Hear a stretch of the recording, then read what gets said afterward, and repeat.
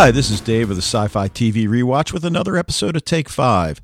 Tonight's topic features one of my current favorite female heroines, the Norse shield maiden Lagertha. But before I talk about Lagertha, I want to take a second to acknowledge Kimmy's email that she sent us, which we're going to read and address during the Season 1 finale podcast of Dark Angel. And Kimmy, I hope you don't mind, but I put a link to your Dark Angel Underground website on the Sci-Fi TV Rewatch homepage. What a labor of love and just so much content. It's definitely worth checking out, you guys. Well, Wayne and I have discussed on numerous occasions whether or not the History Channel series Vikings qualifies as genre fare. And as the show just concluded its third season, I find myself constantly selling the show to friends and listeners. I argue that the Northmen's deep belief in the gods and the numerous mystical occurrences that follow pushes the show in that direction. The blind seer, who actually looks quite a bit like Gordon in Marvel's Agents of S.H.I.E.L.D., has the ability to manipulate future events through his visions and prophecies, which further seals the deal for me. I consider it historical fantasy not too dissimilar from George R.R. Martin's Game of Thrones. Wayne and I have also discussed the relative badassness and, let's be honest, hotness of many genre heroines. So in today's podcast, I want to take a look at a character who I think fits neatly into this category, Lagertha. So let's return to the focus of the podcast. Viking leader Ragnar Lothbrok's first wife Lagertha leaves him after he conceives a child with a neighboring princess, something he might have gotten away with had he not had the temerity to bring her and the child back to his village. I mean, everybody loves Lagertha. What's not to love? Her long blonde hair, often worn in partial braids, accentuates her piercing eyes and cute as a button nose.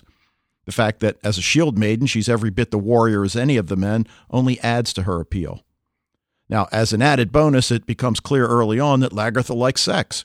With her husband, well, until she divorces him, and with neighboring kings. Now, we know she's badass. We've seen her in battle numerous times after the initial incident in which she quickly disposes of two bandits attempting to take advantage of her and her children after she's left alone when her husband goes on a raiding party. Now, without going into the details too deeply, after her divorce, she hooks up with a neighboring earl who physically and emotionally abuses her. She takes this abuse, it would seem, because of the elevated status he affords her. Well, eventually enough is enough, and when he attempts to force himself on her sexually in front of guests at one of his feasts, she daggers him in the eye, killing him. Well, in their society, you take down the earl, you become the earl, which she does, and her people love her. Later, while she's off fighting a larger war alongside ex-husband Ragnar, at home in her earldom, her number two plots behind her back to take what's rightfully hers. When the Vikings attempt to invade Paris sometime later, she and her number two are forced to work together, albeit not entirely tension-free, for the greater Norse good. And now we get to the point. Why is Lagertha my favorite character on Vikings? Well, the fact that she's hot is only part of the story. The battle to take Paris turns out to be a resounding failure, though it appears it may be part of a longer con on Ragnar's part. We see Lagertha in her quarters after the battle, wearing the 900 AD equivalent of a sports bra and yoga pants, while she wipes away the blood from her face and tends to her wounds. Her number two, the same guy who usurped her earldom, enters and starts making sexual advances, gently stroking her neck under the guise of helping her rid herself of the blood. Now, let's be honest, though, he's a good-looking guy and age-appropriate for her. It's clear she's attracted to him, and his advances are having their intended effect. But then she tells him that she still holds it against him that he usurped her power and lands, and that she'll never forget or forgive him for that, and one day she will kill him. Now she asks if you still want to pleasure each other. Well, what does the young guy do? He goes for it. That's how enthralling Lagertha is.